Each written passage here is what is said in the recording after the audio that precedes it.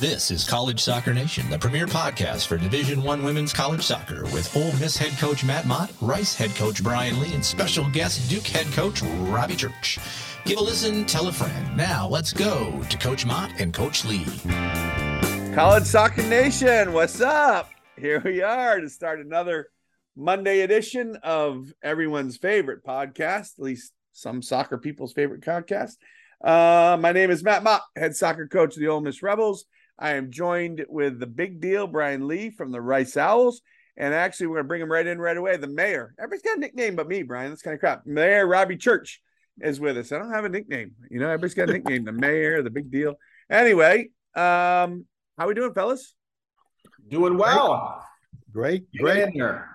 Yeah. Ready for a good episode tonight? We're all I was telling Robbie, I was telling Brian earlier, I'm like, you know, we're not going to really recap this past weekend. I think for the three of us, we're just going to go ahead and move on to the next week.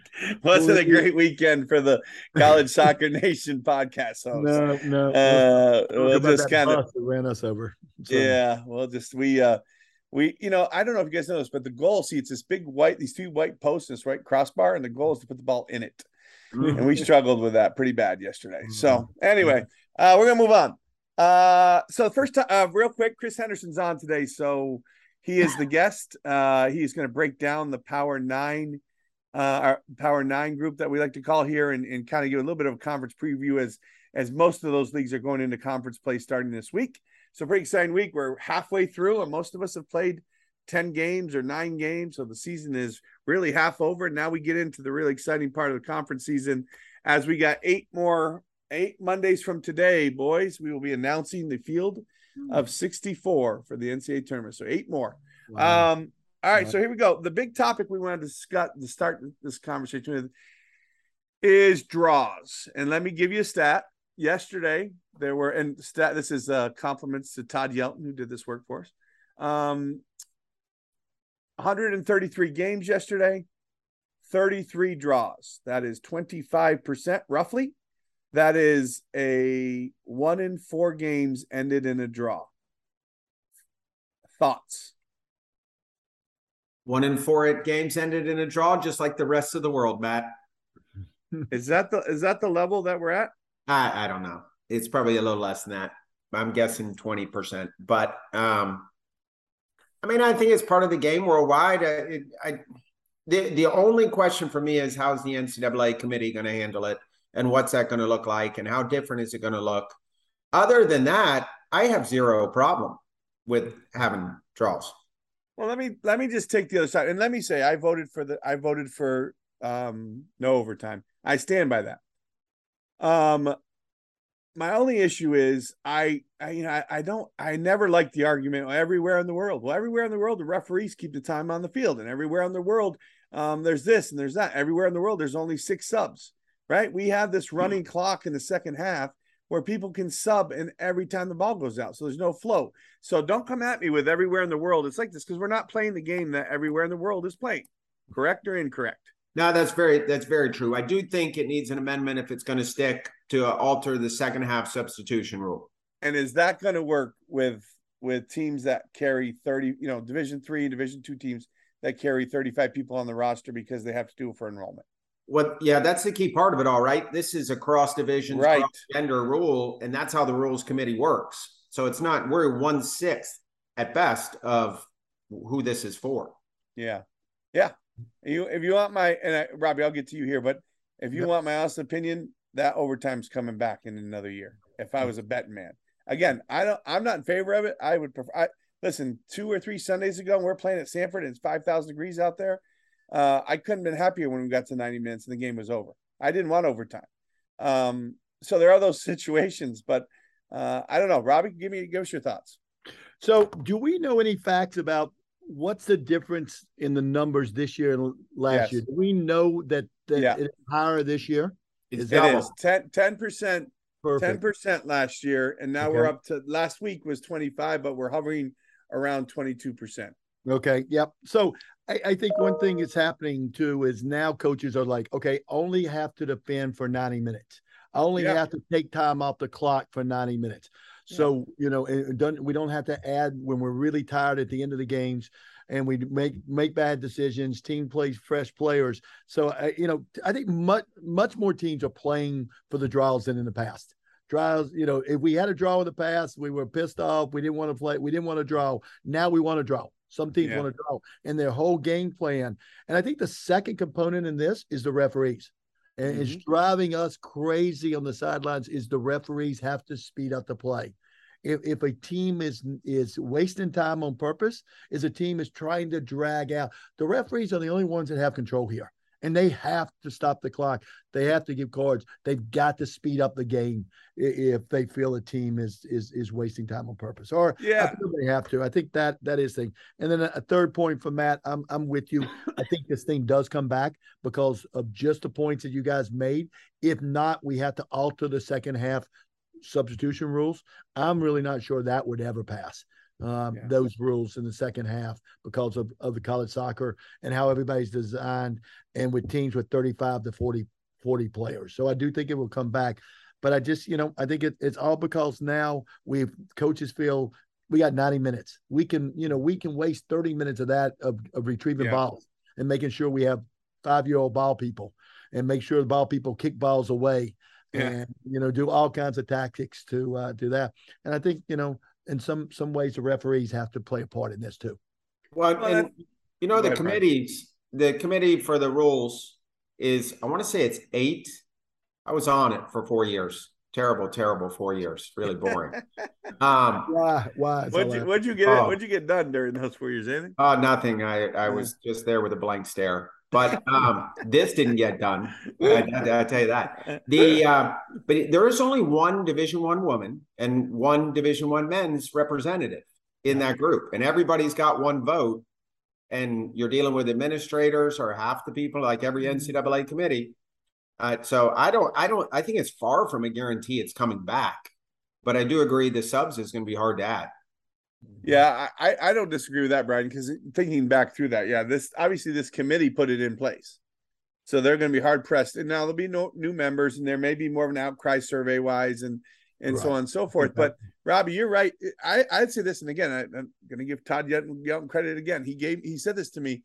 He said, teams can fight when they know there's 10 minutes left and there's 0-0, 1-1, a lot more than they can fight if they know they're 1-1, there's 30 minutes left. For sure. You know what I mean? And to hang on and, like you said, kill the game off and sub like crazy. And there is it's I don't know it's going smoothly if 1 in 10 were draws the last few years and now we're up to 1 every 4 or 5 is a draw. But that was the percentage of draws that get a result after as well. It's about half in the past. So we're not getting that many more games that would have gone to overtime. It was 20% in the past that 10% got a result. Does that make sense? So 20% of games were already. So we're somewhere between 2 and 4% of games being extended. But I do agree it's a mindset and the subbing rule. And the subbing rule, how fast can you kill the clock with 20 minutes left? If the ball goes out 4 times and you sub 4 times, that's 2 of the minutes. It's 10% of the game by the time they're on and off. I did watch a game last night, Gardner-Webb, Charlotte, 3-3 draw, high drama, 1-3 with 15 minutes left. It just exciting Division I women's soccer at its best.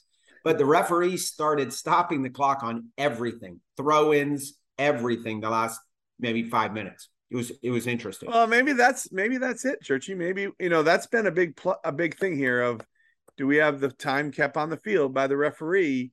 I think a lot of the argument was, do we want to give the referees more responsibility? Based on last night, my answer would be no. But do we do that? And does that help? I don't know, but that may be the way he does. Because you're right, Church. I mean, teams are taking forever to get the ball in, and if they do it at the 42nd minute, no one really cares. But that time continues to add up for sure. Yeah, for sure. No, I agree too. The other thing it jumps at is just how many, like this weekend, like Sunday, how many goals? I mean, how many 0-0 ties? Yeah. They were, looking through the scores, looking through everything today for the ranking committees and different things everybody's on. Oh my God. Yeah. You know, and you know, I think there's even teams out there have already set NCAA records for zero. Irwin, I your think boy Irwin. I've heard, Yeah. Fighting I've heard Indiana that. Hoosiers. 5-0 draws. So Get your that's a- season that's a tickets record. now. Rush to the gate. Yeah. Someone That's yelled a at me because I had him in the bottom tier of the Big Ten, and something tells me that's starting to look pretty good. Anyway, all right, here we go. Let's keep it moving. We're gonna go straight into team of the weeks. Team of the week. So I'm going first with my Power 9 team of the week is the Who is Rutgers. The Scarlet Knights from Rutgers went over LaSalle 3-1. Then an unbelievable performance last night or yesterday afternoon. Sorry, against LSU. Go down 2-0 on two. Mistakes and looks dead in the water. Can't do anything in the first half. Come out. I don't know what Mike said at halftime, but it must have been awesome because they came out flying, scored one right away, which I think when you're down like that, that's what you want, right? Then got the second one about middle of the way. And then I thought it looked like, yeah, you know what? LSU might pull a draw out here. And then the player for them, I can't remember her name. It's terrible. I'm escaping me, but she takes a touch and just hits a worldy banger. Side netting with about 5 minutes to go. They hold on and they come back to win 3-2. So my team of the week to stay undefeated and untied is the Rutgers Scarlet Knights. Who wants to go next? I'll go next. That's a good one though, Matt. I'm also going to stay in the Big Ten. My team of the week is Northwestern Wildcats. Okay. Yes. Thursday night, last Thursday, beating Stanford 1-0. Okay. Hey, Churchy, real quick, where was that game? I'm pretty sure it was at Northwestern. It was. So is that Northwestern, Brian? So they came across country to play? Yeah. Another one of those teams that came across country. So Pac-12 came over to Big Ten. A Big Ten team. That's halfway. That's Can we halfway. address the point on this that Matt is missing that I say? If they are scheduled to do it more in their conference, they won't do it in the non-conference. Matt is actually continually making my point. No. So wait. Very strange because these games are great. No. So they are going to come across though in conference play. You're saying now because before your argument was they'll never come across in conference play. That was your argument. And UCLA and USC are never going to play. They're not going to play Rutgers. We get back to giving Northwestern the credit that they deserve. Yes. Sorry. Arguing with each other. Let's get back. So Northwestern beat Stanford 1-0 at their place Thursday night, and then followed it up with a rival game of beating Butler 1-0 also too. So that's a good for weekend. Those two shutouts for the week. My team of the week is the Northwestern Wildcats. Like it, right? All right, mine's and we might have hit them before. Eric Bell and Higgies fighting Horned Frogs. Huge Texas derby. Only the second time TCU has ever beaten A&M. 2-1 in College Station. And they followed it up with a thorough beating of a very good Texas State team that's going to win a ton of games on Sunday in what's basically a trap game.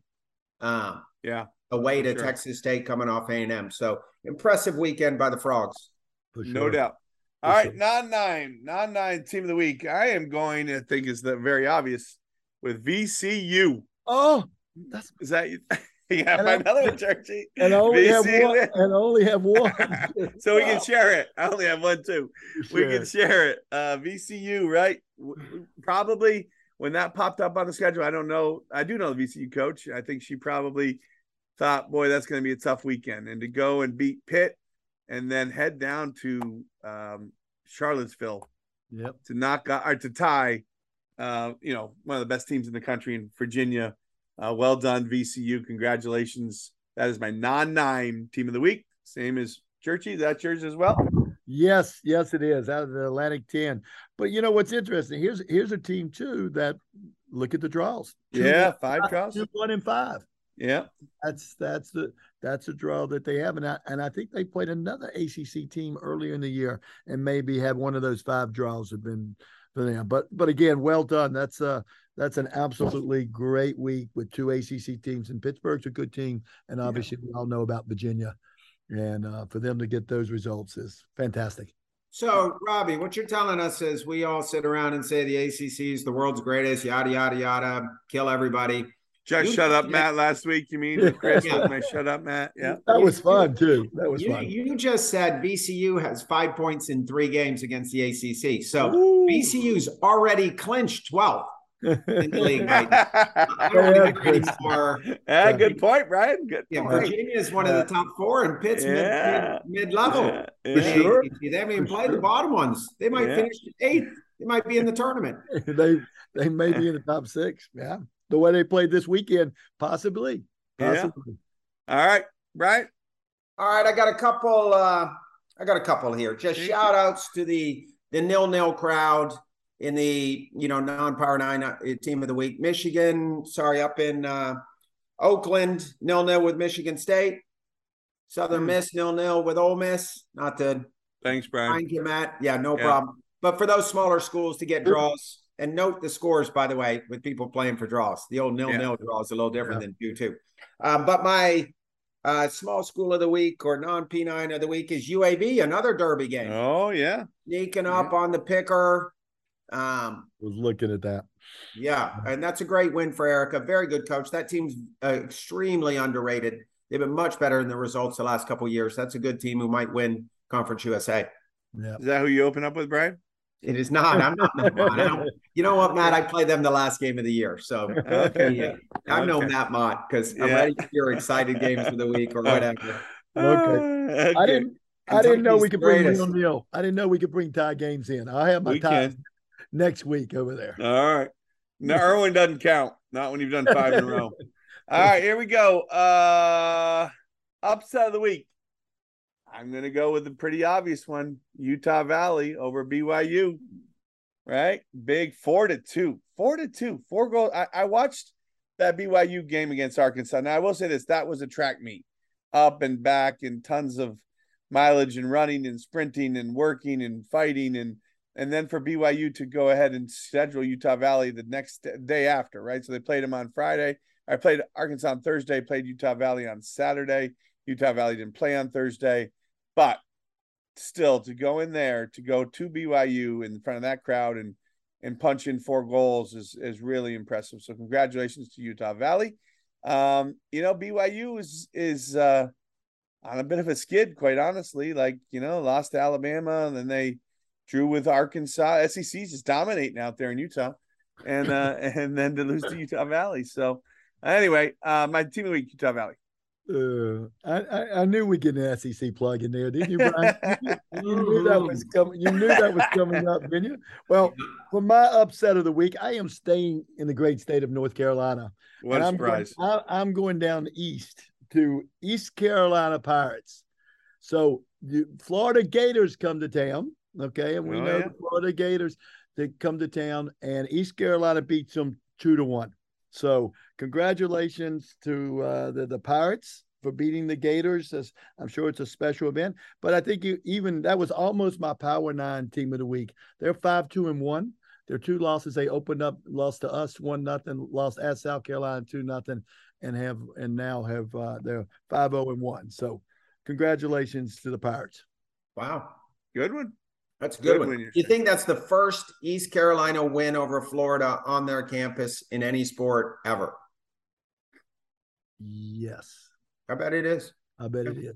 It's a big He's deal. doing a good job there, isn't he? He's done a great job in his first year. He's done a great job. He made life miserable when we went down there, like going to the dentist. You survived, but it was not fun. No. And then never go back. And never go back. Take a note to self. Do not return to Greenville, North Carolina. All right, mine's a lovely place. It is. Mine's Lehigh 1, St. John's 0. Lehigh came into the game coming off a 6-win season. 1 win so far this year over winless Siena, and beat last year's. Where'd St. John's make the Sweet 16? Played Church, didn't they? Churchy played you. They did. Yeah. And 16. Lehigh is Patriot League, and I don't know this for a fact, but there's a chance that's a non-scholarship program that just beats St. John's. Really? And there's a real chance they don't have scholarships. If they do, they are far from fully funded. So that's impressive. Great job, Lehigh. Yeah, it is. Absolutely. All right, Churchy, let's keep this thing rolling. Big games of the week. What are we looking at? Conferences are starting. There's got to be a few good ones out there. I've got a page of big games. I'm sorry. I love the big games. I'm sorry. So I'm going to fly through these Fly through them. Yep. Don't put me to cut signal as we go through here. Okay. So, starting up, South Carolina, Alabama. How about that one to start off? Huge. That's 1 and 2 in the region there. Is that South Carolina? Yep. No, it's at Alabama. Alabama. It's at Alabama. Alabama. One. Then we move up north a little bit. Providence and Brown will play each other. And that will be a big game in that region. Then the ACC, we've got a big one down there. We have Notre Dame at Clemson. That's a good game. Yeah, really on a good round. You've got another one. You've got Kansas at Florida Atlantic. I think will be a very, very good with game. this Florida Atlantic every week. Florida Atlantic. No offense to Patrick, but Churchy, every game Florida Atlantic plays is a big game. All right, go ahead. He's sending me money. He's wiring me. Okay, fair enough. Sorry about that. Princeton Hofstra is going to be a big game. In their region too. Pepperdine, Long Beach State. And then rounding that out is what we talked about on Thursday. East Carolina is going to visit SMU. On Friday, we've got a lot of big games. We've got the Bulldogs of Georgia going to Texas A&M. You've got Matt Mott, the Ole Miss, is going to Kentucky to open up the SEC play, and then two teams I'm really looking at, and I think will do a really good job. And this is going to start it off. Is Pittsburgh's traveling to Blacksburg to play Virginia Tech? Oh, and I think that's going to be that's going to be. Who are you liking that one, Brian? Pittsburgh. Well, is Amanda West playing or not? She didn't play last weekend. It's part of that VCU Glory weekend. West did not play against VCU, so she's not playing. Pitt is a total different team. Yeah, that's trouble. Yep. So 4 games on Saturday. Utah, BYU, which will be a bloodbath out west. West Virginia going to Georgetown. Wow. I think that's another good one. And I think the highlight of all the games of the weekend will be the Virginia Cavaliers traveling down 85-95 and going to Chapel Hill to play North Carolina. Opening weekend in the ACC. And who's Duke start out with? Duke is going to Syracuse and play Friday night. Okay. Hey, I got a good pizza place up there for you. Fantastic pizza place for you. I'll send it to you. It's fantastic. Thank you. And I think a really interesting game. How about Harvard going down to TCU? That is tasty. Wow, that is a good game. TCU has played an unbelievable schedule. They have. They played a great schedule. And they must have known the Big 12 was going to do what they've done. The rest of them. So there's about six games on Sunday. Real quick: Penn State at Indiana, Wake Forest at NC State. Nil. Wake Forest, NC State, nice little state rival. UCLA going to Pepperdine. That will be an interesting game. Ohio State going to see Mike up at Rutgers. That will be a good one. That's a good game. Yep. And Stanford traveling just down the road to Santa Clara for a big derby in the backyard. And the last one is LSU going to Nashville to play Vanderbilt. Ooh, that is a good one. That is a good one too. So that's some good TV watching. Good games. Yep. Yeah, good TV watching. Love it. All right. That's good, Churchy. I think that's it. Chris Henderson back on. He's going to give us a breakdown. We'll see where he thinks the Duke Blue Devils are going to end up and everybody else. Looking forward to that. And we will see you back here next Monday, Churchy. Good luck. And with who? Syracuse. Pavonis. Okay. Fantastic. Get you some slices. All right. And tell the boys Matt said hi. So there's there's like 4 locations, but they all know me. They will. Once I say Matt, they know exactly. Yeah. They may know me as Dean. That's true. They know me as Dean, but Pavonis. They know Lean Dean. Yeah. All right. See you, Churchy. Bye. Brian, this is exciting. We're bringing in Dr. Henderson back in with us. Certainly the college soccer kind of guru, we like to call him, and all the information he has and puts out there for us and keeps us updated. I don't know what you would be doing, Brian, at 2 a.m, but in about 2 weeks, every Thursday night and Sunday night at 2 a.m, I'm checking that damn RPI that he updates for us. So we appreciate that about him and the scores and all that you do. But and for the first time ever, we're bringing a guest back, within about a month apart from when the season started to now. So, Chris, how are you tonight? Pretty good. It's a cold day in Lafayette, so I'm not used to that being this cold this early. So, but otherwise, doing pretty good. Excited. What's the temperature? It is about like 60 today. Wow. It was raining a little bit too and kind of windy, and it's been like Yeah. 80 for basically months. So it's kind of a tough. Shock, huh? Yeah. It's still hot as heck down here. I'm ready for some cool weather. Maybe not quite 60 yet. All right, let's get to it. What we're going to do for our listeners is we're going to give Chris a league of the Power Nine, as we like to also call it, and he's going to kind of break it down where he sees so far, kind of who he thinks is maybe the favorites and information he has on them. Brian and I will shoot him a couple questions if we think of any that as we go through it, and just try and go through these 9 conferences to give people an idea of what we think. And again, this is just our Chris's opinions and certainly some of our opinions on what's gone on in this first half of the season, as we are right at the midway part. So let's open it up, Chris. Excuse me, with the Pac-12. Yeah, so I think the Pac-12, they're kind of in a really interesting position because looking at the RPI, and really the RPI is just like we're 4 weeks through, so you can't take it super seriously at this point. But like you said, we're pretty much halfway through games, so it is worth looking at it a little bit. But there's only 2 teams in the RPI top 30 right now, UCLA at 4 and Arizona State at 16. You look at some of the other contenders like Stanford at 50, Washington State at 52. And it's a situation where they're going to have to win a lot of games probably to end up on the right side of that cut line. I think just from what I've seen so far, I think UCLA is well ahead of the field. I kind of broke things down into 5 different tiers in terms of, where I place teams. Like tier 1 is basically national title contenders all the way to tier 5, which is, I don't know how to put it diplomatically, but, teams that are probably going to struggle, Yeah.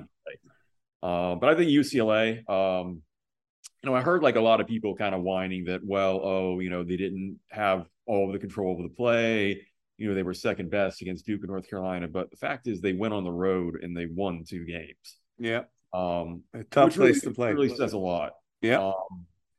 And I think Stanford, I probably would have bet Stanford like right behind them, but like them losing to Northwestern this past weekend kind of gives me pause. I mean, I've got them in the second tier where, I think they've got a puncher's chance of getting into the College Cup, but, I think they're behind UCLA at this point. And then I think it really kind of tightens up into tier 3. I think the way I describe tier 3 teams is, I would say 3 out of 4 times they're going to make the NCAA tournament as an at-large.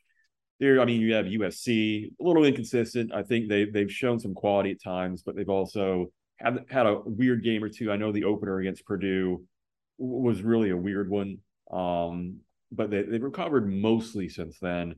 Washington's impressed me a lot. So far I think they've been much better on offense than they have in the past. Washington State, I don't think they're where they were a couple years ago when they made that run to the College Cup, but I mean, they're decent. Mm-hmm. Arizona State's kind of the big mystery, having those couple of games canceled. They're high in the RPI right now, but I think them missing out on playing Pepperdine, I think that could be something that raises, some concerns a little bit later on just because of the strength of schedule. And Colorado and Cal, both have had, good moments, both have had bad moments. I think they're going to be on the bubble just because the Pac-12, the RPI doesn't really kind of favor teams out west. Beyond that, I think Oregon, Utah, Oregon State, they're kind of clumped in there in tier 4, where I would say they've got, an outside chance of reaching the NCAA tournament. But from what I've seen, I don't really fancy them that much.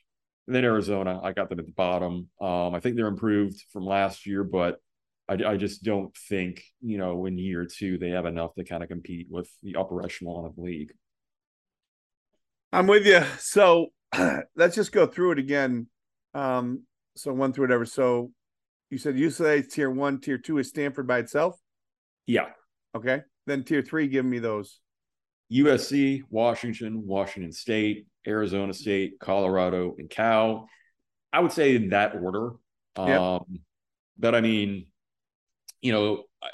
sometimes I would say, plus or minus for a team that could maybe potentially be in a higher tier. I think USC would be a 3+ just because if they play at the talent level, could probably bump them up. I think, Cal might be a 3- just because, they've struggled to get some results. Obviously they beat Santa Clara yesterday, but, before that they were kind of stacking up draws. Yeah, I mean that's kind of Yep. the direction I would be looking at. And then tier 4, you had Oregon, Utah, and Oregon State. Yep. Okay. All right, Brian. Any questions in the Pac-12? Yeah, I do. On that middle tier, Chris, if you were picking 3 of those teams today to get bids, who would it be? More projecting than on current results. More. Yeah, I would say in terms of projection, I would go USC, Washington, and Washington State. All right. Love it. All right, let's keep going. That was good. Big East. Yeah. So if you do not like the Big East, this is probably going to be your year because they're struggling badly. Yeah. I mean, I think they're just above 500 right now overall in non-conference. And I think they've got one more week in non-conference, so I think that may go up a little bit, but it's not been a good year. And I think, you look at it realistically, and I wonder if this is a single bid conference, just because you look at it right now, and I think 6 of their teams are out of the RPI top 100. And like DePaul is at 239 and Villanova is at 331. So that's basically, it's going to be an anchor around, a lot of these other teams, even if they beat them, their RPI is going to drop a bit. I don't have any teams in tier 1 or tier 2 for the Big East, so I don't think anybody from the league is going to get within, like 50 feet of the College Cup. In tier 3, I would say Georgetown and Xavier. I think Georgetown's kind of a weird one. They've only lost 1 game so far, but I think they've got some decent draws at Penn State, at NC State, pretty good. I think they give a good account of themselves against Virginia, but you look at their wins: UMass Lowell, Columbia, William and Mary. Nothing super impressive right now. I think they've got a big crowd at West Virginia coming up. This weekend. I think if they beat them, I think I would slide them up to like a 3+ status or a 2-. I think the other team that has a reasonable shot is Xavier. I think the tough thing with them though is them losing to Northwestern and St. Louis, because I think those 2 teams are going to be kind of in the bubble region. So and they've got a win over Louisville, win over Western Kentucky, that might be decent. But I'm not really sure, especially when you dig into the rest of the Big East. I'm not sure if their resume is going to kind of hold up if they don't win like most or all of their games in the Big East.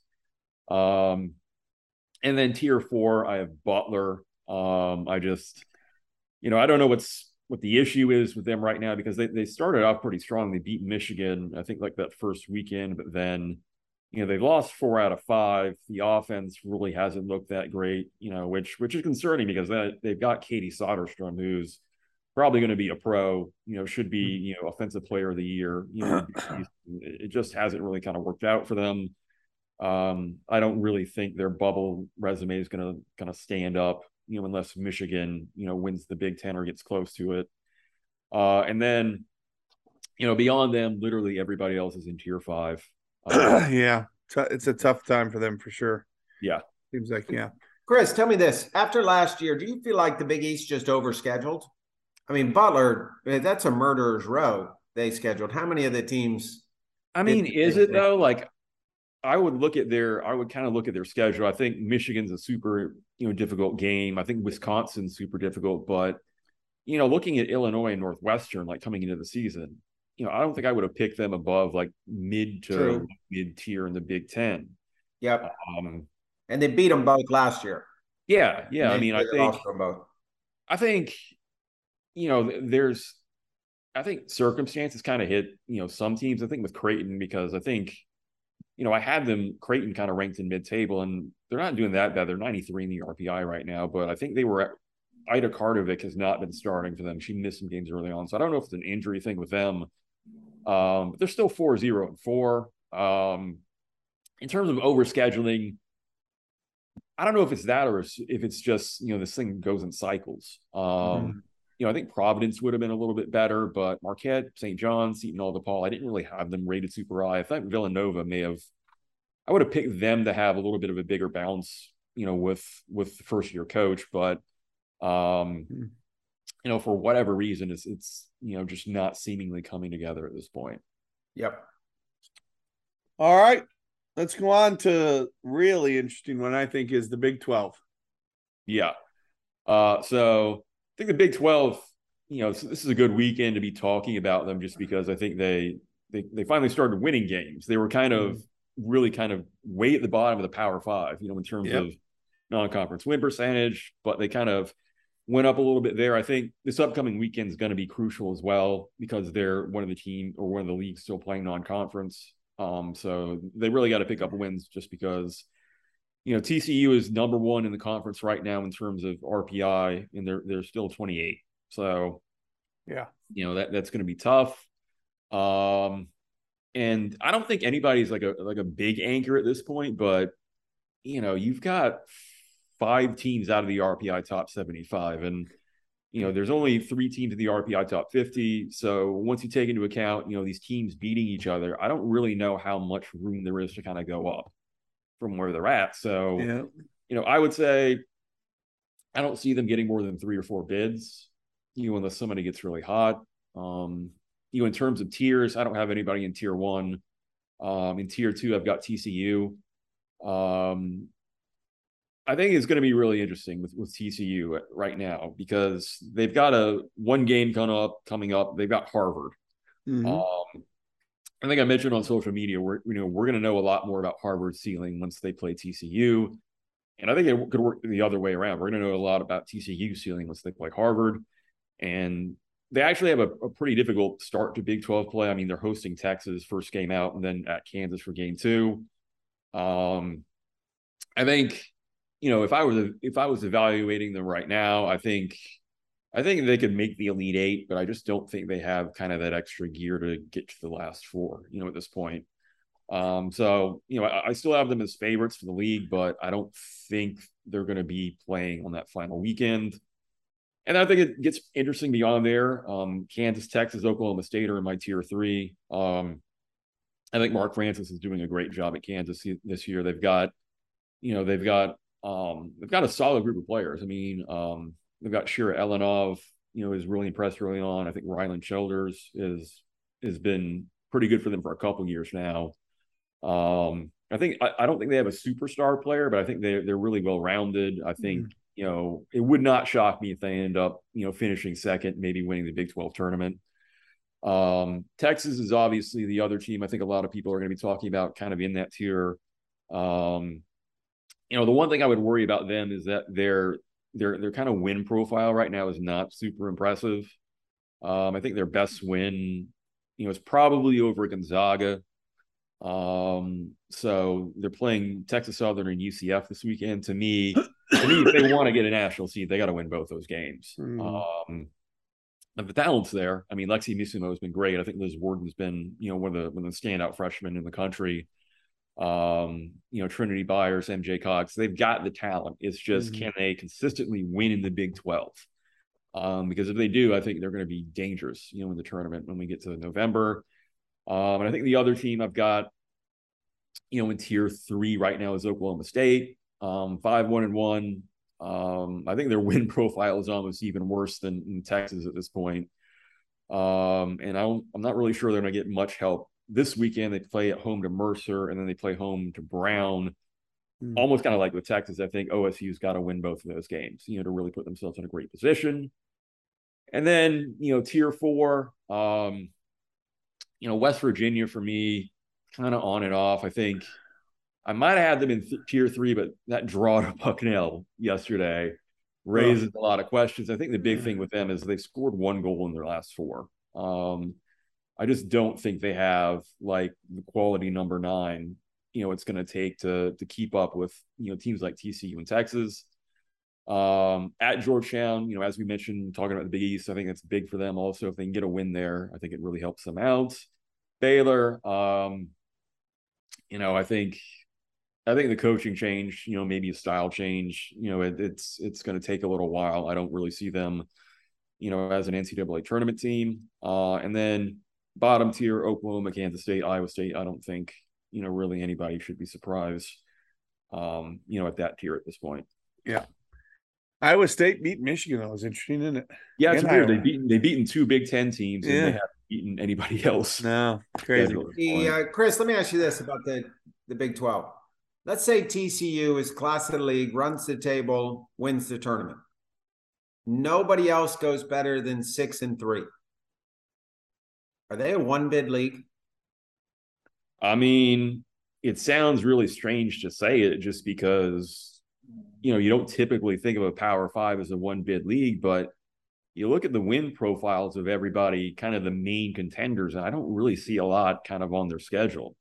That would lead you to believe they're going to end up, kind of, on the right side of the bubble. I think Kansas is the one team. They beat Northwestern, they beat Iowa, beat Purdue. Purdue is really good in the RPI right now. I think Florida Atlantic and South Florida have a chance to be okay in the RPI. So I think if Kansas takes care of business, it isn't too bad kind of in league play. I think they've got a shot, but you look at Oklahoma State and Texas, and I think, they better win games, in the Big 12. Yeah. Texas has got the talent to do it, but they do. Yeah. All right, here we go. About the Ivy League.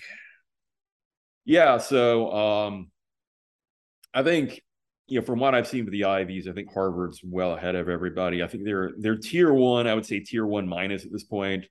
Kind of like I said, earlier. I think to me they're the class of the league. I think they're one of the best. I think they're kind of somewhere in the top 5, top 10. In terms of where they are overall. I don't think they've played like a top tier team like TCU yet, but they've passed every test so far. I think they've got an amazing amount of talent.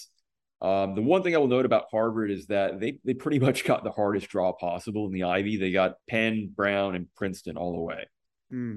So I wouldn't be shocked if they drop one of those games, but I think they're going to win the Ivy League. So I don't think they're going to have to worry about it at large. But I think for them, they may need to come close to running the table to stand a chance of getting that top 2 seed, which is important, of course, for hosting for NCAAs. I don't have anybody in tier 2. I think the rough thing with Princeton and Brown is that, resume wise, I'm not sure there's gonna be enough there for an at-large unless they beat Harvard. And it's frustrating too, because I think if you would ask, who are the top 30 at-large teams, I think Princeton and Brown on talent are both going to be in there. But Princeton, they had their chance. They lost to Rutgers and LSU by multiple goals. I don't really see anything else on their schedule that's going to, boost them up. I think Brown, I think if they beat Oklahoma State at Oklahoma State, that's going to give them a little bit, but I think it's really touch and go. So unfairly or fairly or not, I think the Ivy is going to be more likely than not a one-bid league this year. And then the other 5 I've got in tier 5. I like the talent Penn and Columbia have. I just don't really see them, kind of jumping tiers at this point. All right, here's a crazy question for you. UCF plays Princeton. What is the line in that game? I'd probably say Princeton by half a goal. Where would this game be held at? UCF. Princeton half a goal or even, for my money. All right. Just a little question I had for you. Thank you, Chris. Chris, I'm very pro Ivies, and Matt is very pro and anybody academically in it. Ryan always is pumping the Ivies. All right, let's go. Any questions around the Ivies? I mean, to me, it's straightforward. I completely agree. I think Princeton had their chance. And Brown's scheduled to have a chance in at-large, but the teams haven't done well enough. Oklahoma State is only going to help them so much, even if they win. Yeah, I think losing to Ohio State, that was kind of the killer. Yeah, no doubt. Okay. Everyone's favorite conference, the SEC. Yeah, it's a mess. It's a good mess, though. It's a good mess. I think, whoever did the scheduling for the SEC, I don't know if it was like some master plan or everything just fell into place. Whoever did that scheduling did a great job, because basically 13 out of the 14 teams are in the RPI top 63. The only team really out of it at this point is Florida. So I think everybody's in it. I would say, I don't have anybody from the SEC in tier 1 at this point. But I think in my tier 2, I've got South Carolina and I've got Auburn. I think South Carolina, I really kind of gravitate towards some of the results they've gotten so far. Tied Clemson, tied Florida State, both of those at home, so that gives me a little pause. They tied NC State last time out, beat Virginia Tech on the road. I think it's going to be a good result. So they're battle tested. And Shelly Smith, always has that team ready to play. Always, they're almost always near the kind of the top of the SEC. I think they're, I might put them 2- right at this point, just because I want to see them, get a big win, over kind of somebody kind of in tier 2 or above. But I think I would say they may have the best shot to get to the College Cup of anybody in the SEC. Auburn, I think this is more respect for Anna Haddock, than anything else. I think she's well on her way to become it's either her or Anna Podojil, of Arkansas, who's probably going to be SEC Offensive Player of the Year. But I think the one thing with Auburn is that they're doing pretty well defensively. They gave up a goal to UMass Lowell and Sanford, but they haven't conceded multiple goals so far. They got a draw at Florida State, draw at Wake Forest. I think that's solid. I just think, they've got to have a consistent, person to bang in the goals. Because I think defensively they're solid. Anna Haddock's a great player. They're pretty good in goal with Prohaska. I think they've got a decent shot. I think if they kind of get on fire towards the end, I've placed them kind of in 2- tier, but I think they're solid. And I think it's a log jam at tier 3. I think here are all the teams I have in tier 3 of the SEC. I got Tennessee, I got Arkansas, I got Alabama, I got Ole Miss, I got Vanderbilt, I got Texas A&M, I got LSU, I got Georgia. So basically that's 8 teams. Do I think 10 teams are going to make it into the NCAA tournament from the SEC? Probably not. But I mean, if you ask me, is 9 unreasonable? I don't think so. I mean, they've got the RPI right now to kind of justify it. It's just a matter of, who's going to end up below that 500 cut line. I think having all these draws is going to make that a little bit harder, and who can stay healthy and on form into the season. I think Tennessee, they're a little bit down from where I expected they would be. I don't think they're as good defensively as I might have hoped. Almost kind of the same with Arkansas. I think with Arkansas, Podojil's always going to be really formidable. I think, though, I think they're leaking goals a little bit. I think giving up 3 to BYU in Provo is a little bit worrisome. But I mean, offensively, they're solid. And then, I think Alabama, Ole Miss, Vanderbilt have all shown pretty good flashes. I think where I would kind of make the cut, kind of in that tier is between Vanderbilt and Texas A&M. I think with A&M, they got to prove it against the top flight defense. I mean, they're killing teams that they should be killing, but the offense kind of dries up a little bit when they face the tougher defenses. And then LSU and Georgia, I don't think there's really anything wrong with those teams. It's just, I don't think they're as good as everybody else. They've shown flashes. Tier 4, Kentucky, Mississippi State. Kentucky's SOS, strength of schedule hasn't been great. Mississippi State shown flashes. I just don't think they have enough to kind of boost up to tier 3. And then tier 4, Missouri and Florida, which is kind of where I had them at the beginning of the season. Okay. Chris, Matt and I were talking the other day, and he came up with a 2022 theme for SEC soccer. He said, SEC soccer where mediocrity means more. How do you feel about that? I mean, that's a little harsh. I mean, Matt did not come up with that in any way, shape, or form. I know you're saying what mediocrity means. I think you're pointing towards the Big 12 if we're talking about. I do think, like, you did talk about 9 or 10. And again, I'm with you. Like, I think if we could get a large number would be great. We're in a good position for that. But I also think some of these other leagues that are typically maybe 2 and 3 and 4 bid leagues are struggling. So you got to get teams from somewhere. I think SEC is going to be a threat for 10. I just think they're going to be a threat for none of them to make the Elite 8 as well. Yeah, I mean, I'm with you on the tier 1 and tier 2. I don't see a tier 1.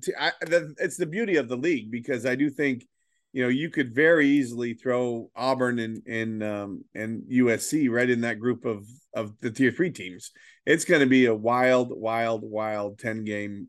And you're right, Chris. I think who stays healthy, who you miss, where you play them. You play them Thursday, you play them Sunday, you play them home, you play them away. It's going to be wild, no doubt about it. Because we are very close. What it means too is the SEC tournament's going to be going to be huge, because I think you basically look anybody that makes it to Orange Beach, or not Orange Beach now, it's Pensacola. Yeah. Which is a change I do not approve, by the way. Of no one does. Yeah, but I mean, if you make the show, you've got a shot, because I don't think anybody's going to really pull away. I don't think this is going to be the year where somebody runs the table, in the SEC to kind of win the league title. I will say this, Chris, if your podcast numbers keep going, maybe College Soccer Nation will send you to Pensacola for a weekend to report. Well, here's the thing. When I was in grad school, I basically, after the first 2 years, I basically paid my way down there for like years 3 and 4, and it was a great trip. My recommendation to listeners, if you haven't been to the SEC tournaments, put it on your bucket list. Go. It is a great time. It is. All right, let's keep it rolling. WCC, another very interesting league. I mean, it is a wild year. There's no doubt about it. But what do you think about the WCC? Yeah, so I don't think I have anybody in Tier 1 in the WCC. But I mean, this is one of my favorite leagues, just because there's a ton of talent, and it's usually the top level games in the WCC are great. I think I have one team in Tier 2. I think it's Pepperdine. It's really been interesting to kind of see the metamorphosis where, like in previous years, it was kind of the case where, teams would go to Malibu, they would put up tons of offense, but Pepperdine would find a way to win. Whereas now I think Pepperdine's getting more control of games, and they're kind of being more on the front foot, and they're still beating teams. I think they just have so much attacking talent. Whether we're talking about Tori Waldick, Carly Giamona, they've got a lot of attacking talent. And I think it's almost as much as some of the other teams being a little bit down this year as them being up, where I think they're the standout team. Mm-hmm. And I think they're going to win that league and win the auto bid. Do I think they're a College Cup team? I'd kind of group them in with TCU in Tier 2, being, maybe a step off, but I don't think anybody's going to want to play them, early on, in this tournament. Moving on to kind of Tier 3, I've got Portland. I think yesterday showed me a lot when they lost Green Orris to that red card, and they managed to hang in for a draw against Washington. To me, that speaks very highly of that team, getting that gritty draw against a really good Washington team. So I think they're going to make the NCAA tournament. And I think it's silly to talk about coaching here, at this point, but if you're talking about coaches that have done a great job, I think Michelle French at Portland, this year has done exceptionally well. Moving beyond them, BYU. I don't know what's wrong with their defense, but if they don't fix it, they're not going to make the NCAA tournament. They've just been shipping goals. I don't know if it's a backline thing. I don't know if it's a goalkeeper thing. They got to sort it out, because losing 4-2 on home pitch to Utah Valley. I think Utah Valley is a good team, but that's really worrisome. Santa Clara, I think they kept their season above water. When they beat Oregon, but I mean, it's one win in like 6. They played a really tough schedule, but you got to put wins together. I think beating Stanford this weekend would go a long way, but if they don't manage that, they've got to win most of their games that are left, in league play. And then the tail end, I think this may be wishful thinking by me more than anyone else is Gonzaga. I think that loss to Texas when they were winning 2-0 just crushed them. And I think, with some teams, you kind of do really well to get respectability, and I think Gonzaga kind of got there. I just think sometimes you end up banging your head against that ceiling for a while. And I think that's kind of where Gonzaga's at as a program. I think they've got good players. I just think they're a little short. And then bottom 2 tiers, San Francisco, St. Mary's, and Pacific. I don't really have a lot negative to say about those 3 teams. I just don't think they're as good as kind of everybody above them. I think this is the best San Francisco team since they got super close to winning the WCC one year. I think they've played a lot of teams really hard. I just don't think they've got the staying power to kind of, get a bit in the end. St. Mary's, the Pacific, I think they both made positive strides in really kind of tough jobs. But I think they're still a year away. And then Tier 5, Loyola Marymount, San Diego, I think they're both improved. I think they were both really, really bad last year, but I just don't think they've got enough to kind of hang with everybody else. So I think, if you're asking me how many teams are going to get bids in WCC, I think 2 for sure, and maybe 3, but beyond that's kind of pushing it. Yeah. Okay. Any questions to that, Brian? I agree. Brian, you're on mute. Do you know anything going on at Santa Clara? They had significant injuries. I don't. I think the thing everybody forgets is, they had Alex Loera and Kelsey Turnbow for so long. I mean, those are they did lose their center mid or center back to the U20. Our U20 she tore her knee at national team camp. Okay. Yeah, who was good, who was really a huge piece to that. Well, it makes sense too, because they haven't kept a clean sheet in the last 6 games, so that would kind of explain some things. Yeah, and she was good too. But no, I mean, I agree with you, Chris. Look at the run they made. And again, we all yo-yo to some level for sure. Okay, let's move on. The big one, ACC.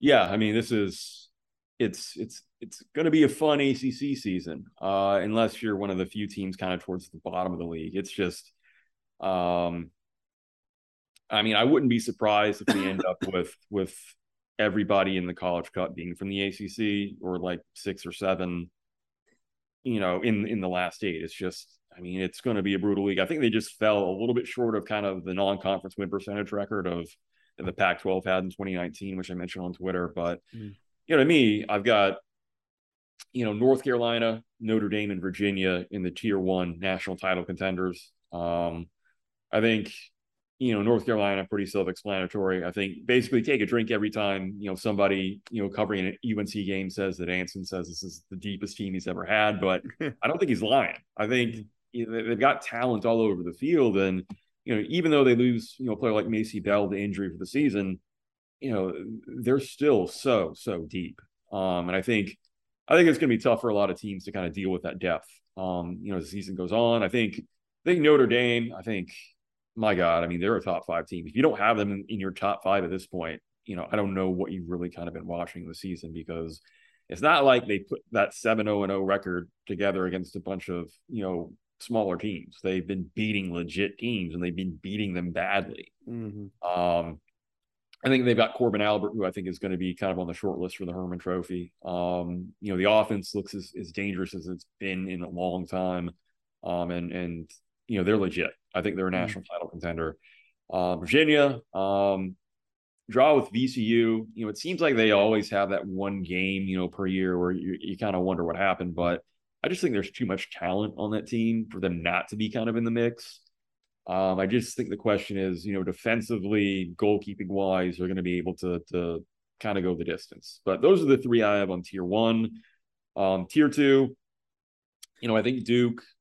I probably would add them on Tier 1 up until this past weekend. I think, the alarms are kind of blaring with how they lost to North Carolina. I'm not really saying Duke's a bad team. I think they're a very good team. It's just that the way North Carolina handled them, I think, kind of pushed them down to this tier.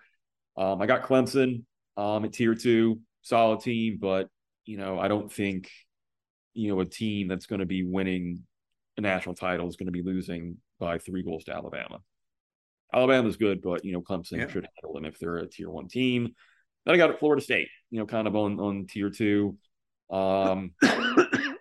To me, it's a case of wake me when they beat an elite team.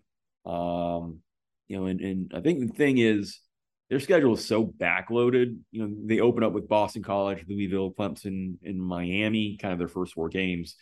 So I'm not really going to know if they're kind of a Tier 1 team until we get to kind of October. From what I've seen, very good team. I don't think they're a great team. I don't think they're on the level of kind of that upper tier.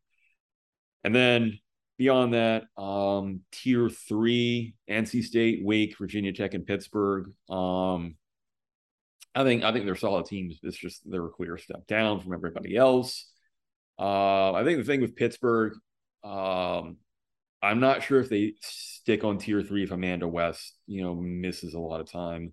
I think they're just so demonstrably different a team with her than without her. If she's missing for the rest of the season or for most of the rest of the season, I don't see them making the NCAA tournament. If she's back, though, I think they've got a great shot at it. Tier 4, Miami and Louisville. Signs of growth. I think Miami's been much better this season than they've been with Sarah Barnes, in the past. But I mean, it's just a crazy competitive league. I mean, they're going to have to pull off, a couple upsets. And I think if you're looking for upsets, I think Virginia Tech at home is kind of their big shot. I think they really have to beat Louisville if they want to be considered for at large. I really think they have to beat Louisville, Pittsburgh, and Syracuse on the road, which is a tough task. And then tier 5, Boston College, Syracuse. I don't think they're going to be winning a lot of games in the ACC. Yeah. Syracuse. They're 7-1-0, but their non-conference schedule is a joke. I think it was in the 200s when I looked at non-conference strength of schedule. And congratulations, guys! You're opening up with Duke and North Carolina. It's going to be a rough road for them. So those are kind of the way I've broken things down in the ACC. Love it, Brian. Questions? No, really, where I was going was the Miami thing with the opening at Louisville, at Pittsburgh, at Syracuse. I was going to ask you how many you think they need to win, and I kind of agree with 3. And pray Amanda West is out. If they've got to go either 3-0-0 or 2-0-1, in those games. I think, if they lose 2 of those 3, it's going to be rough just because, you look at schedule. Yeah, you look at their back half of their schedule. I mean, they close with North Carolina and Virginia. If they don't rack up those points early, it's going to be really tough. Yeah. I think it's going to be interesting what Duke does not playing Carolina in the league. So how does that line up, and can they get pushed to the tier 1 line? Will be interesting to me because they're talented. I mean, again, their 2 losses are to UCLA and UNC, but I agree with you, Chris. The UNC loss the game itself was not pretty for the Blue Devils. All right, let's keep it rolling. AAC. Yeah. Not really that much to talk about in the AAC. It's that great of a league this year. They're almost kind of in the same boat with the Big East, kind of in my opinion. To me, though, I think SMU is clearly the best team. In the AAC. I would have liked them a little more had they beaten San Francisco and beaten Oklahoma on the road. Yeah. I think they got to show they can win on the road. I think the good news for them, though, is their road slate in the AAC is Temple, Houston, UCF, and Tulsa.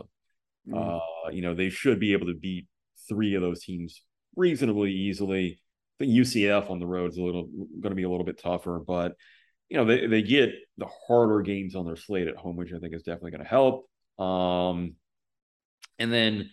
I think when you move beyond them, I think it's a lot of question marks. I think Memphis. I just defensively, they don't have it. 5 to Virginia, it's understandable, but like 3 to Louisville is going to be tough. 3 to Ole Miss, no disrespect, but I mean, none taken. That's a derby game. Yeah. I would have liked, them to put in a little bit better of a performance there. If I thought they were going to be, a team that's going to contend for a league title. So I think it's tough for them. I think UCF's okay. I don't think they're great. Defensively they've been a little bit shaky as well. I think Cincinnati's kind of could be the fly in the ointment. I think defensively when they're at the top of the game, they're solid. I mean, they shut Michigan State out. I think that commends a little bit of respect. So I think Memphis, Cincinnati, and UCF are kind of tier 4 at this point for me. I think somebody there's got to catch fire. But I think really SMU, if you're kind of ranking at large candidates, I think they're the best hope by far. East Carolina, Temple, South Florida, Houston, Tulsa, I think they're in tier 5. I think South Florida is kind of the surprising team there, but for me, South Florida, they're just way down this year. Losing to American, losing to Florida Atlantic.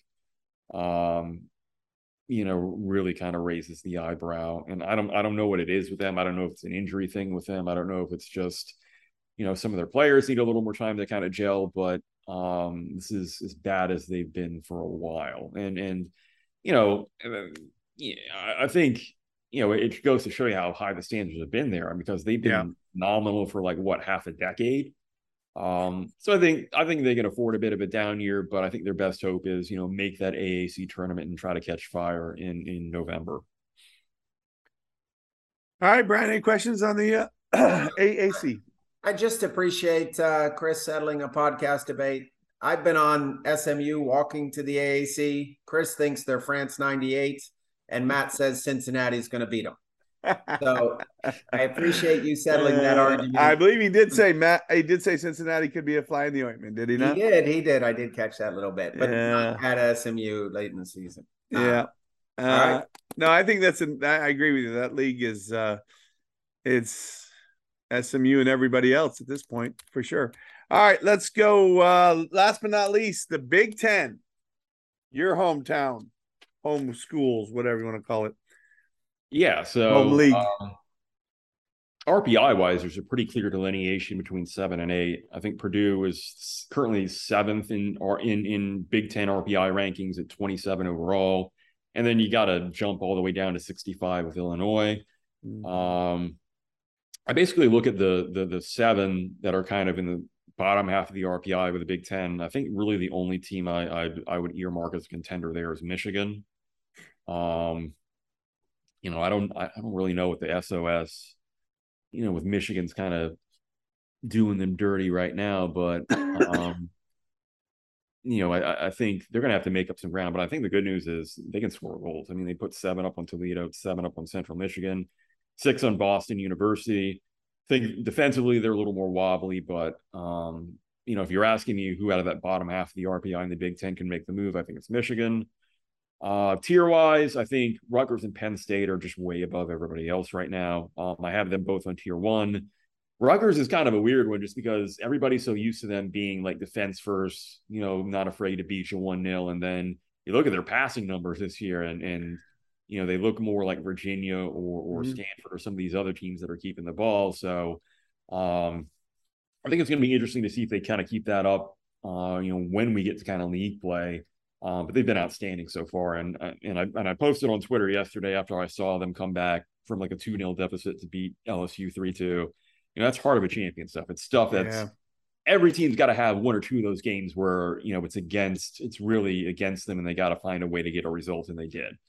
So I think Rutgers to me, has a legitimate shot at winning a national title. We're going to know a whole lot about them early on because they opened with Ohio State and then at Penn State. So if they beat those two, I think they've got a good shot at running the table, which sounds kind of crazy for like a Big Ten team, but they're really good. Other team I got lumped in there is Penn State. I think Penn State are good. I would probably say, they're in the 1- kind of tier category right now, just because I saw Stanford handle them pretty reasonably well, a couple of weeks ago. But they pretty much passed every other test. They beat Georgetown, beat West Virginia, beat Monmouth, beat Santa Clara. It's just, can they beat Rutgers, in the league and in the Big Ten tournaments? And then I don't have anybody in tier 2. I think, tier 3, Wisconsin now, they beat Northern Illinois today. I have no idea why they're playing on a Monday afternoon. I don't know if something got rescheduled, but they're 5-1-2 right now. It's just that the value of their win profile is not very good. So that might hurt during seeding. And then they got waxed pretty handily by Notre Dame at the beginning of September. But I think they're the class of everybody else. Ohio State, solid. Northwestern, solid. Michigan State, Michigan, solid. Do I think any of those teams are going to make it out of the Sweet 16? Not really. But I think they've got a reasonable shot of getting to the NCAA tournament. Tier 4, Iowa. They had their shot, but they just haven't been able to capitalize. I think if you were talking about them as a legit at-large candidate, they really should have beaten Kansas, should have got a win against Pacific, should have beat Baylor. Lose against Iowa State is really bad as well. So they're really going to have to scramble, to make the NCAA tournament. They're going to have to win, I'm guessing, maybe 6 or 7 games in the league, which is a tough ask. Illinois is kind of in the same boat. They're a team that, they beat Butler, but at the same time, how much is that going to count for at this point? And then Tier 5, Purdue, Nebraska, Indiana, Maryland, Minnesota. I think Indiana is kind of the weirdo team this year because they've got I've read, and I posted this on Twitter. They've already broken the league, the NCAA record for 0-0 draws, and we still got 8 weeks to play. So it's, and the weird thing too, it's not a case where they're missing chances. It's they're not creating anything. So I think it's tough there. I think the one team everybody would argue about is Purdue, who's I think like 27, in RPI right now. But they to me the result that raised a lot of red flags is the win against Kansas State. I think Kansas State put up something up like 3 XG against them. Purdue, yeah, they spent, I think like a half, like a player down after a red card, but I mean, it's tough. It's really tough. Envisioning them, considering how bad they've been defensively, kind of, I don't think they're going to finish at 500, which kind of wipes them off the board. So that's my opinion on the Big Ten. All right, good. All right, your final 4. If we had to have it halfway mark, who is it? My final 4 at the halfway point would be North Carolina, Notre Dame, Rutgers, and I'm going to go with UCLA for that 4th spot. Who is it before? Who's your 5th one? 5th would probably be Virginia. Yeah. All right, love it. And the winner is Cary, North Carolina. Who hosts it? I don't know if Anson's brainwashed me or not, but I'm going with North Carolina. I just think they're so deep.